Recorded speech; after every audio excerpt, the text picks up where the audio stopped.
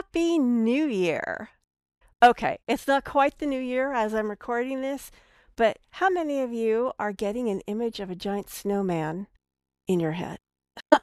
It is coming down to the end of the year, and it is time to start planning for a successful new year and a successful, in this case, 2024.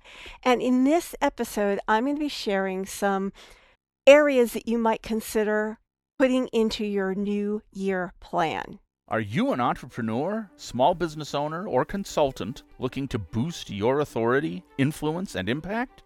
The Author Switch podcast with best-selling, award-winning author Karma Spence is your answer. Tune in for actionable advice, powerful strategies, and engaging interviews to turn on your author switch and take your business to the next dimension.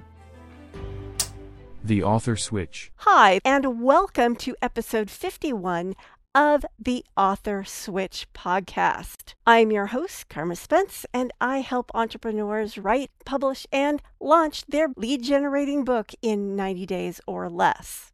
Now, I know it's getting a little bit late to really be doing this planning. You probably should have started in October or November, but I've got your back because you may have been putting it off because you didn't know what to include.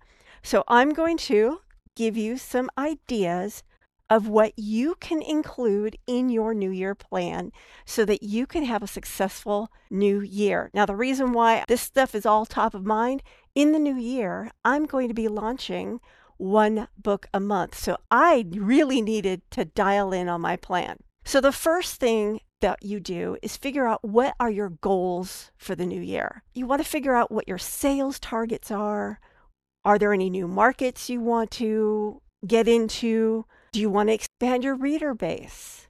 What business goals and book goals do you want to achieve in the new year? And you want to do that for each quarter as well as the whole year.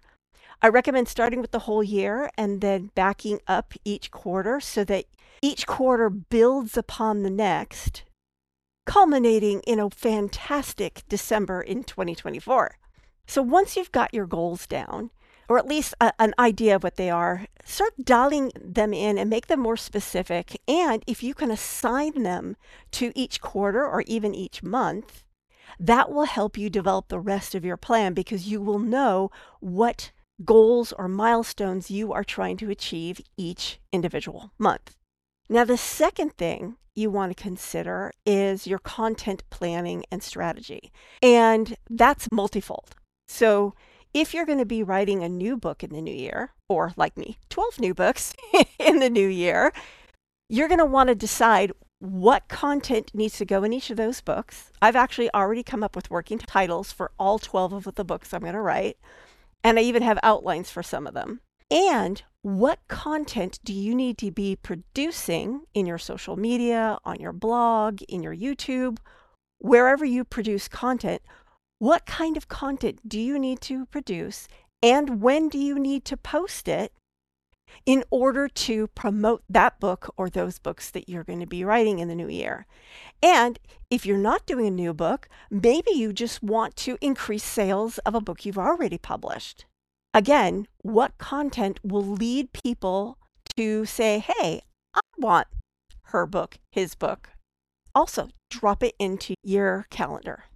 A good way to come up with content for the year, if you aren't doing this around specific books, you can also use the idea of themes. Magazines do this all the time. Every month is assigned a theme, and all the content for that particular issue of the magazine revolves around that particular theme. You also want to align your book and your content goals with your business milestones. So if you have sales targets for individual months, how much of that sales target do you want your books to contribute to? And how do your books contribute to those sales targets? Is it royalties you're talking about? Because remember, you'll be receiving royalty. If this is an Amazon, other platforms might have a different thing, different cadence. But in Amazon, your sales in January, you don't receive until 3 months later in like March or April. So you need to take that into account. And finally, what platforms do you want to emphasize promoting your book? Do you want to start with your blog and then promote the blog, and the blog promotes the book? Do you want to promote your book directly on social media? Do you want to do some new videos around it? And so like what you're going to do in Instagram is probably going to be different than what you're going to do on LinkedIn, which is going to be different than what you do on YouTube, because these are all different platforms. The algorithms favor different types of content. So you want to, if you can, if you've got the bandwidth for it, you want to tailor your content to the specific platform. Now, another thing you need to consider is your financial planning and budgeting. So you've kind of got your greater idea of what you're going to be doing and when you're going to be doing it.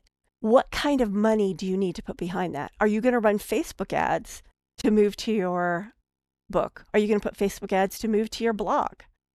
Are you going to come up with a new opt-in and put Facebook ads to that?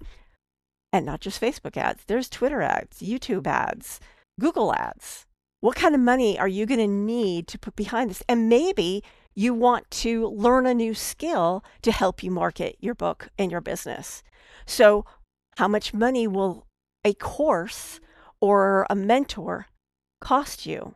So you want to start figuring out, it doesn't have to, none of this has to be exact. These are all sort of like guidelines, ballpark figures, just to help guide you. It's like a roadmap. And like I said when I was talking about outlines, you can always take a side trip. You know, you're heading down the road and you see a big sign, there's a big ball of yarn. Oh, I want to pull over and see the big ball of yarn. You can do that.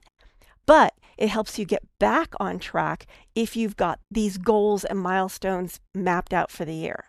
Now that you've kind of figured out what you're going to do, when you're going to do it, and how much it's going to cost you to do it, now you need to start thinking about time and productivity. How are you going to accomplish the goals that you set out for yourself? How much time do you need to dedicate to each task? And I highly, highly recommend adding extra time. If you think something takes you 15 minutes, budget half an hour. If you think something's going to take you an hour, budget 3 hours. Because things always turn out to take a little bit longer than you thought. And if you double or triple the amount of time that you think it'll take, you'll probably get it in on time. And if you have extra time, yay! Read a book, hug your kid, pet the cat, do something relaxing, take a bubble bath. And finally, and this is something I recommend doing every November, December, is reflect on the year that has passed and put that into your plan for next year. Set aside a weekend, a week, where you just sit back and you reflect on what went right that year, what could use improvement if you decide to do it again next year, what worked so you do it some more, what didn't work so you either tweak it or let it go. And if you really want bonus points on this one, do it more than once a year. Do it at the end of every quarter. How did that quarter go? Because if you do it every quarter, you're able to make the course corrections you need to make in order to better reach that end of year goal that you had set for yourself. And that's the last thing, is add in time and jot down some strategies for how you might course correct if things go south or east or west or north and not the direction that you thought they were going to go. All those things go into a relatively comprehensive New Year plan, but one that can pivot when you need it to. Because life happens, and the best laid plans, whether you're a mice or a man, don't always go according to plan. So I recommend that you take this weekend, if you've got it, to do these things. Think about your goals for the new year. Think about the content you're going to need to create in order to reach those goals. Think about how much money you're going to need to invest to reach those goals. What kind of marketing and promotions do you need to do? Figure out how you're going to do this, how you're going to fit it into the life you have. And what you might find out is as you're doing all this, you'll realize, holy cow, I was being way too ambitious. I need to dial it back. It's better for you to figure that out now while it's on paper than when you're in the throes of it and have to basically say, I'm sorry, I didn't really mean what I said I was going to do after you've announced something and found out that you can't do it because it's just too overwhelming. And then always remember to reflect. And when you reflect, yes, you will notice things that went wrong, but do your best to pay attention to the things that went right, because things did go right. They always do. Hold on to those moments and have a wonderful, successful new year. This is Karma Spence of the Author Switch Podcast saying ciao for now. If you've enjoyed this episode of the Author Switch Podcast and would like to show your support, there are a few ways that you can do that. First, I encourage you to subscribe to the podcast so you never miss an episode. Additionally, leaving a rating and review would greatly help me reach more listeners and continue providing valuable content. To stay up to date with the Author Switch podcast and gain access to additional information on amplifying your authority, influence, and thought leadership through books, you can follow me on LinkedIn at Karma Spence. For those interested in catching up on previous episodes, including those no longer available on podcast platforms, you can find them all at authorswitch.com/episodes, where you can choose to watch or listen to them at your convenience. Thank you so much for your support and for being a part of the Author Switch community.